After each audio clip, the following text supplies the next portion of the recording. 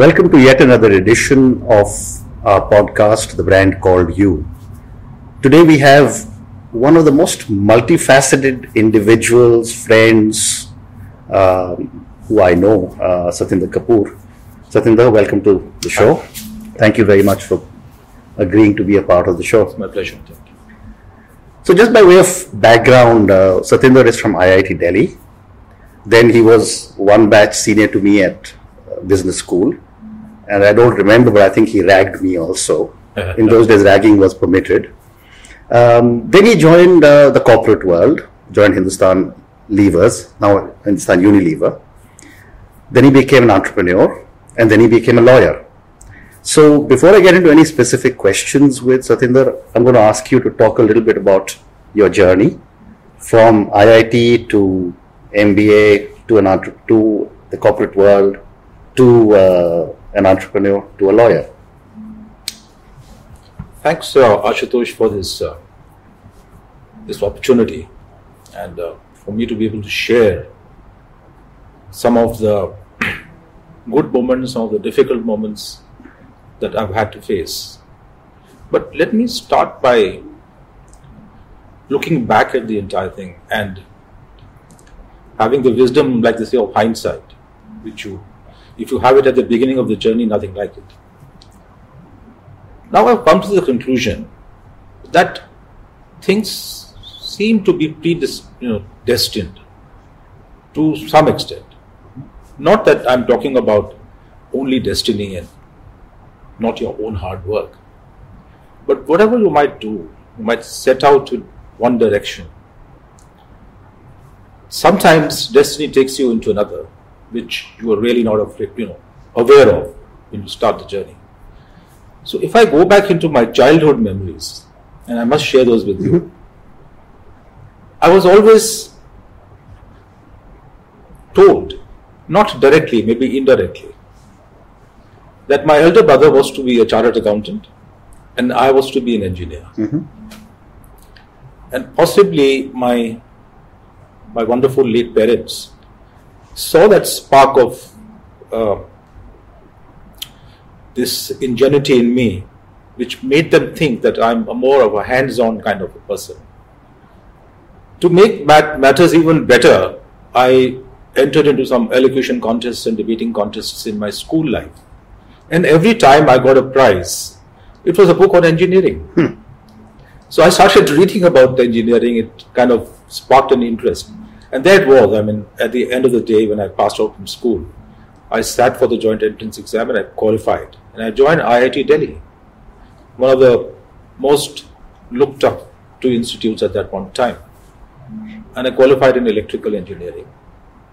And that's the time I got, after completing my engineering, in a very high first division, I got an offer from the Philips International Institute in Eindhoven, in the Netherlands, to go on and complete my master's in science, in digital electronics. They had one or two people from every developing country. And I was offered that. Initially I accepted it.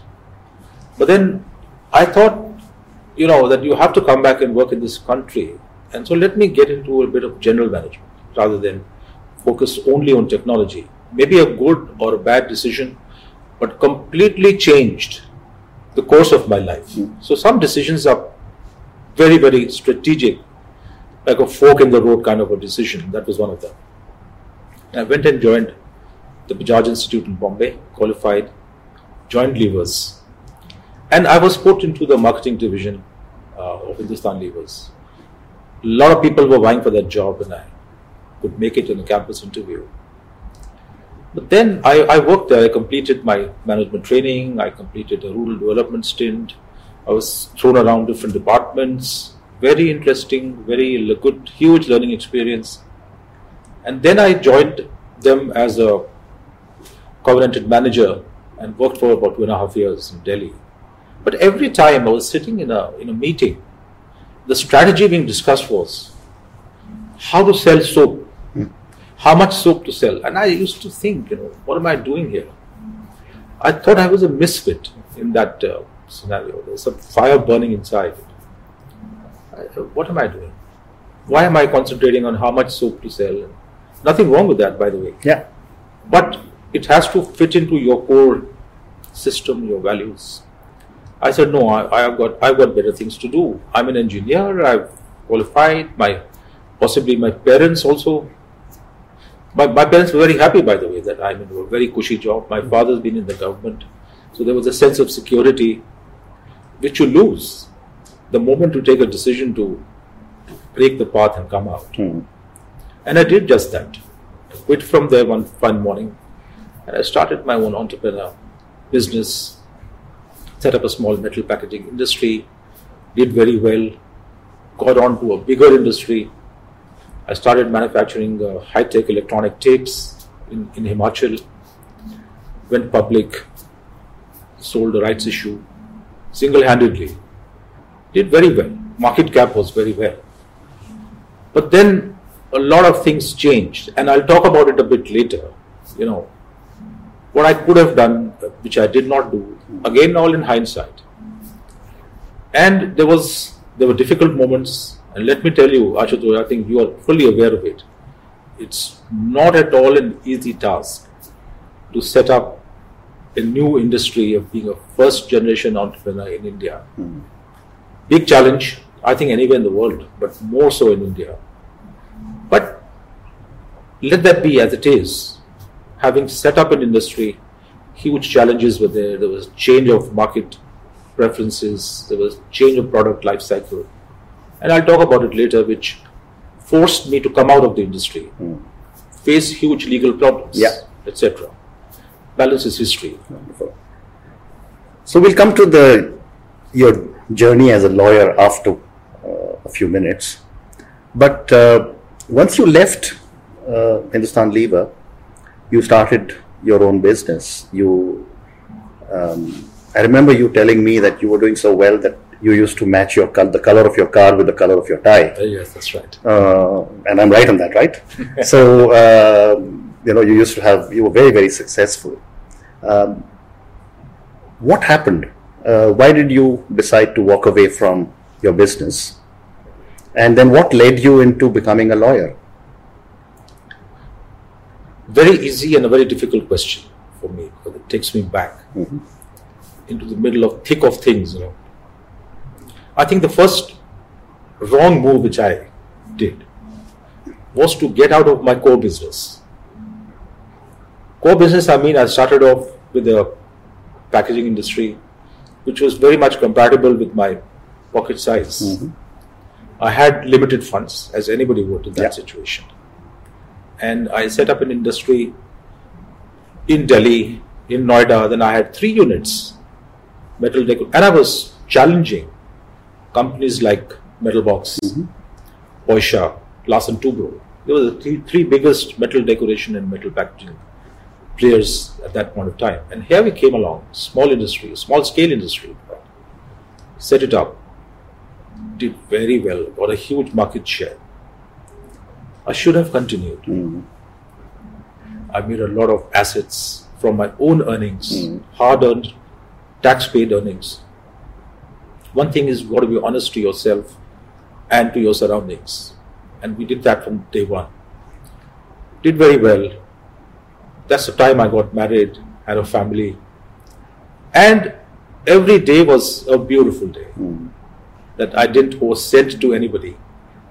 A lot of people owed money to me. A very comforting thought. A lot of assets, cars, like a few of cars I had, and luxury of life. Then what? Then what? You're possibly, and I think I now remember very vividly, I overheard my father saying that, my son is an engineer, selling a friend of his, and he is going to set up a huge project one day. I need not have done that. I was very comfortable, and today I would have been sitting over assets of about a few thousand crores, if I may say it. But there are no regrets, let me clarify. And I said, no, I'm a technically qualified person. I'm in a rudimentary metal packaging industry, not realizing there's nothing wrong with that. I must set up something much more complex, more challenging, bigger, And I went and set up a public limited company. I got technology from across the world, not realizing that the mammoth proportions of what I was getting into was so huge that it might one day turn out to be a big problem for me. Mm-hmm. But then, if you are successful, probably you will be there in the top league. And that was the burning thing inside my mind, that I have to be there. Now, what there is, or what the definition of there is, something in the air. So I set this up and got technology. I had about 300 people working for me, 3 shifts a day. And this was in Himachal. This was in Himachal. Most respected company in and around Shimla. All the bureaucrats of the state used to call me up and say, we would like our son or my daughter to come and intern with you, to work with you. It was a great honor for us. But then fortunes changed in the sense that the entire product, like we were making videotapes from scratch, the entire product life cycle came to an end. We were threatened by different product formats. The demand kind of vanished in a matter of a few months. Wow. How the satellite television, how the digital formats, how the other forms of communication took over, and the preferences completely changed. I don't think children of our generation, present generation, have seen, even heard of a VCR. Yeah. VCR was something every household carried. Correct. And therefore a tape was used. And we used to make those tapes in bulk. Things changed. And there were huge problems. There were losses which are coming up. You were not able to service the bank loans. So the departments were breathing down your back. The creditors were knocking at your door. And all that you had earned was then used to repay some of the liabilities in order to be able to save your honor, which I'm very glad that I'm sitting here today in spite of all that. There were offers from competitors to take you over for a minuscule amount of capital. We said, no, we will still try to see how we can get over this. We'll try to get into another product format. But unfortunately, the BIFRs and the AIFRs of this country, they are manned by bureaucrats.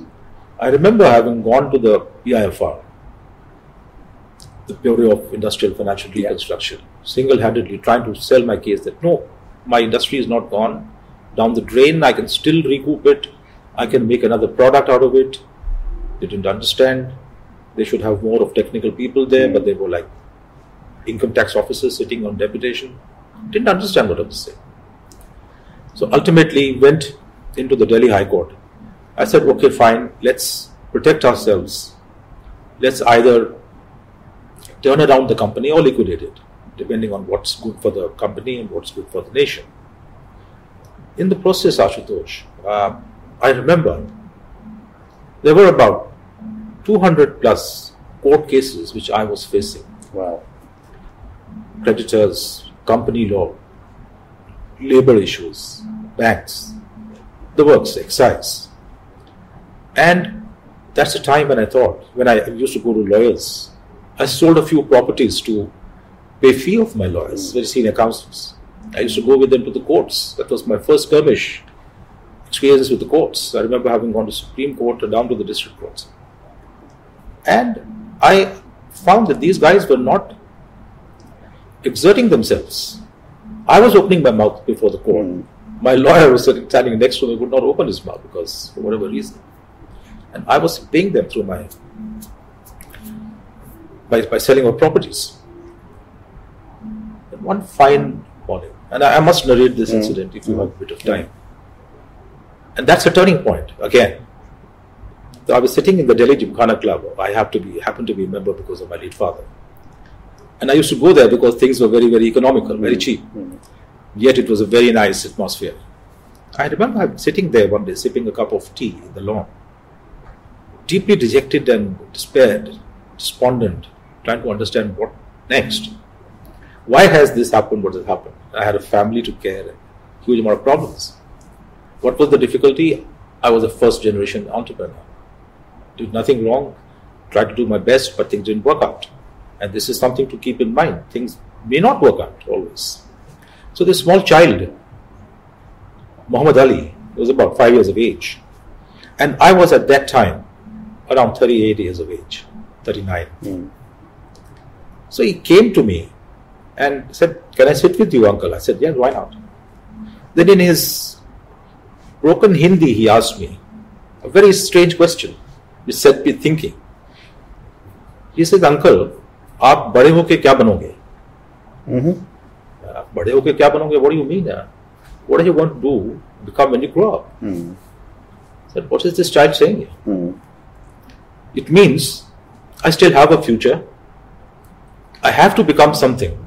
Because the child is asking me, but as if God is asking me through the child's mouth. And I have to grow up. As if I've just been born, but I have 40 years of experience as a child. And I said, let me do my SWOT analysis, what they teach you in management school, strengths, weaknesses, opportunities, threats. So I came to the conclusion that capital is my weakness right now. Yeah. Because I've burned out all the cash, I've burned out everything that I had. But there are opportunities.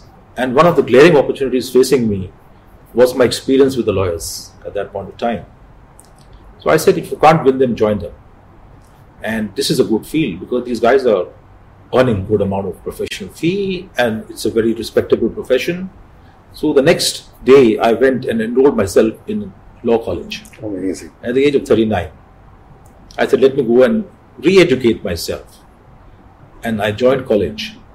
And I had a wonderful 3-year stint, which I topped my college in first division. Because there was a relevant experience. I could understand what the teachers were teaching us. And one fine thing, the first day in college when I went after a gap, when I entered, all the students thought I was the professor and they also said, "Good evening, sir, how are you?" I said, "No, I'm a student. I'm a mature student and there were many of them like me." And then I became a lawyer. And I've been at it for the last more than 20 years now. Fantastic. Working internationally. Yeah. You're one of the few people I know who has transitioned so amazingly from being an engineer in the corporate world to becoming an entrepreneur who was very successful, who faced challenges, and then at age 40 retrained himself to become not just a lawyer, but a very, very senior lawyer, practices in Supreme Court, practices in Mauritius, is part of the bar in England. I mean, I have a lot of respect for the amount of drive you have. But tell me, we've spoken about your entrepreneurial journey. The legal profession is a very, very tough profession with so many lawyers. How did you make a name for yourself in this profession? Yeah. Well, you have many lawyers, as you have many engineers, Correct. As you have many industrialists, as you have many politicians. So there's competition in every field. So more so in law, because I find a lot of youngsters these days opting for the legal profession. In fact, many of them in and around my circle have joined law colleges after school, maybe the 5 years or whatever. So I think to stand out amongst in any industry, you have to, number one, set your direction in a very focused manner. And here I must say a very cliched kind of a statement which I normally always remember. Direction is more important than speed. Imagine you're in the wrong direction and you're running very fast. You're going away from the objective at a very fast rate. But if you're in the right direction and you're moving slow, at least you're inching towards your objective as every day passes by. So my objective was very clear. I have to act professionally in a field in which I can be recognized rather quickly than a field where it will take me those number of years to even make a name for myself. And I think with my corporate experience and very relevant corporate experience and how to solve situations in a business, I thought it would be prudent for me to not only become a corporate lawyer, but a lawyer who does not use or think that law is an end in itself. I think law is something is to be used to solve those huge amount of problems which every industrialist or a business person faces. Therefore, I position myself as a problem-solving business lawyer who would offer solutions to the corporate world to come out of tricky situations, because that's what I had done. And I think my credibility in establishing this very focused area really helped me to make a niche for myself. And that niche, then I started growing that niche, and then qualified in overseas, like in London and Wales, became a solicitor, started getting opportunities overseas. And today a lot of my clients are spread out in the world. So I think that's what a focused approach based on your learning.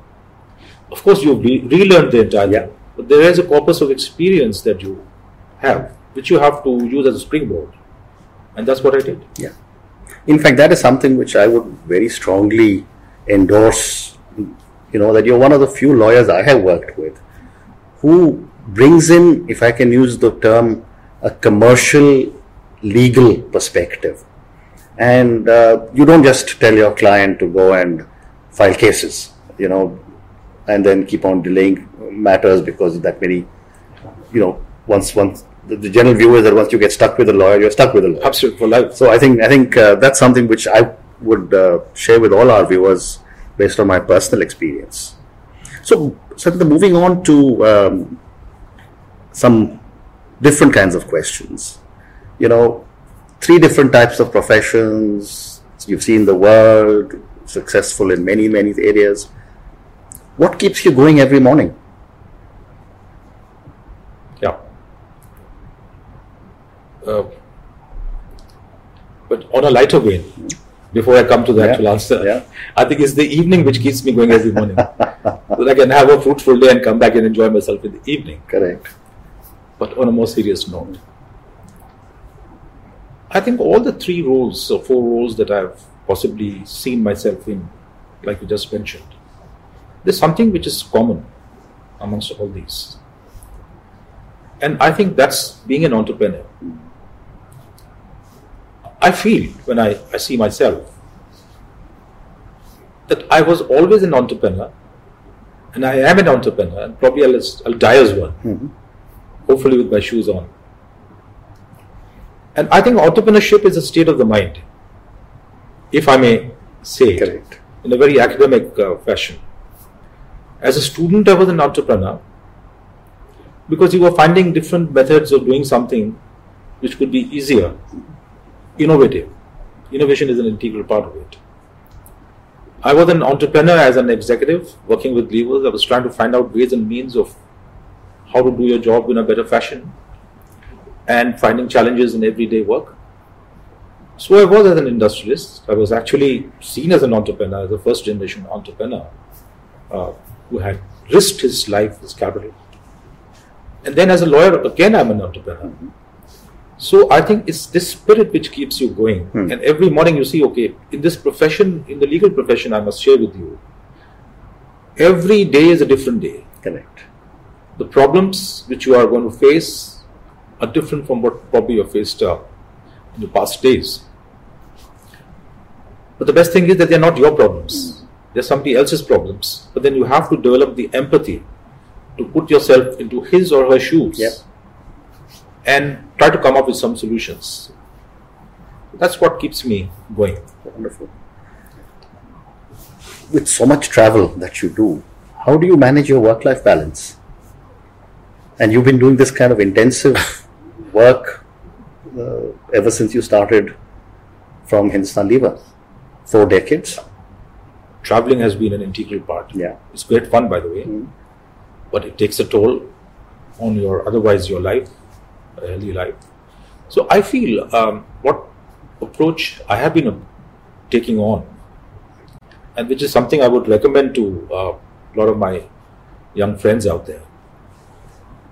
I think to have a work-life balance, you need to snatch moments from your life. Mm-hmm. It's not that you have to take a vacation for a month with your family or your wife or parents or whatever. Leave everything and go, and that's life. I think life is the everyday life, but you got to snatch those moments. I would suggest that if you're traveling somewhere and if you have the luxury of your wife accompanying you or your children accompanying you for that matter, or if there's a weekend coming and you're traveling somewhere, take them along. Of course, at your own expense, not the clients. And then you can snatch those moments, you can have a weekend together, you can have maybe a day together. Make sure that every day you come back and spend whatever little time you're spending at home. You spend those moments with your family. Do what you feel is more relaxing for you, maybe a hobby or whatever. So in essence, snatch those moments. Grab those moments, don't lose them. Because I tell you, when I was setting up my industry for the first time, I didn't see my children grow up. And one fine morning, I realized my children are now grown up. When did they grow up? So really, in hindsight, I wish I had spent more of those moments with them, not days, at least moments, interacting with them. That's what keeps the balance, I think, in shape. Understand. What I feel. Thank you. We all have failures, we all have learnings. Talk to us about your learning from your biggest failure.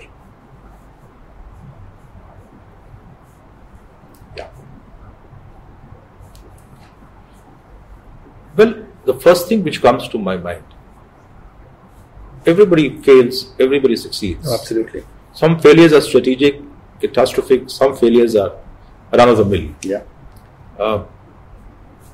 I think where I've really failed, if you really ask me and you set my mind thinking on this, as an industrialist or first generation industrialist or an entrepreneur, I think you got to have your eyes in the sky and your feet and your ears to the ground. I think I failed there. I'll give you a concrete example. Help us understand that. I'll give you a concrete example of that. In those high moments, when we set up this huge company and we were exporting high technology products to the Western European clients, selling deeply in the Indian market, and I had a huge sales organization. My salespeople used to come and give me a feedback that, sir, we are not able to sell in this corner of Mumbai or that corner of Chennai or Bangalore because those buildings have now opted for cable television. They don't want individual tapes. I said, what are you talking about? I mean, is this excuse you're making? And we were doing very well at that point of time. Our market cap was very high. I was heading a listed company. And the share price was like 20 times the face value. So I did not give a serious thought to this feedback when the writing on the wall was extremely clear. I failed to read it. If you really ask my failure. You have to see the future when others don't see it. And I think that's the key word for an entrepreneur, to be able to see what's coming on when the others are blind and oblivious to it. And here I was, people telling me, I failed to realize that this product format is going to collapse. Didn't realize that soon. It did not take more than 1.5 years for the entire thing to collapse.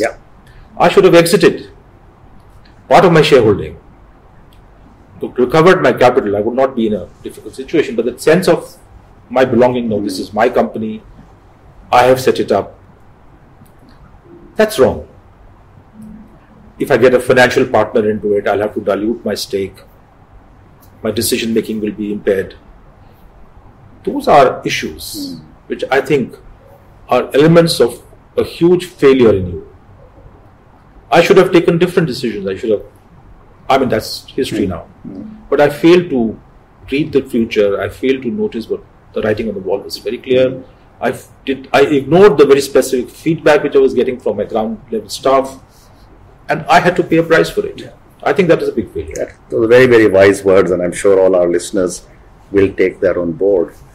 So, final question to you. Given again the diversity of your experience, what would your advice be to young entrepreneurs, young professionals, as they look at the next 30 years in life?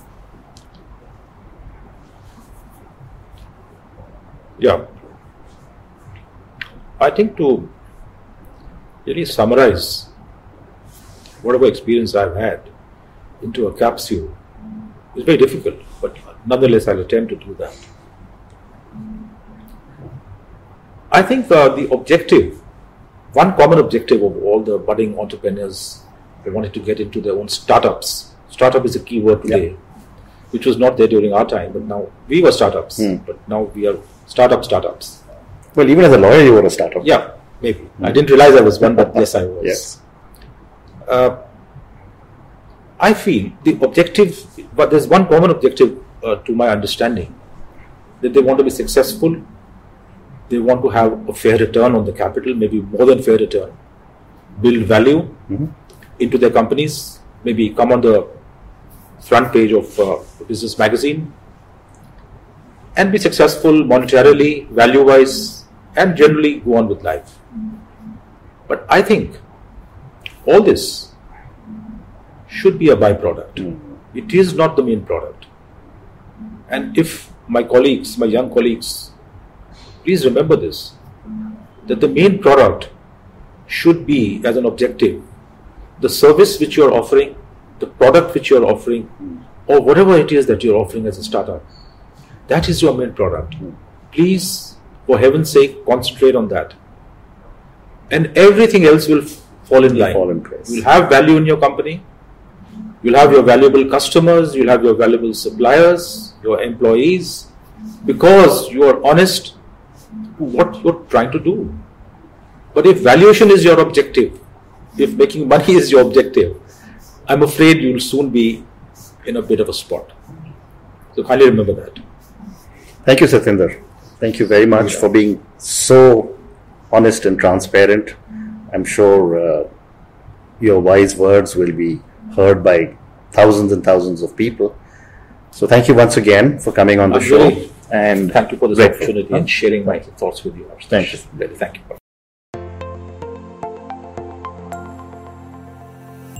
Thank you for listening to the Brand Called You podcast. Be sure to visit tbcy.in to join the conversation, access show notes, and discover fantastic bonus content. You can follow us on YouTube, Twitter, Facebook, and Instagram. Simply search for The Brand Called You. Thank you and see you next week.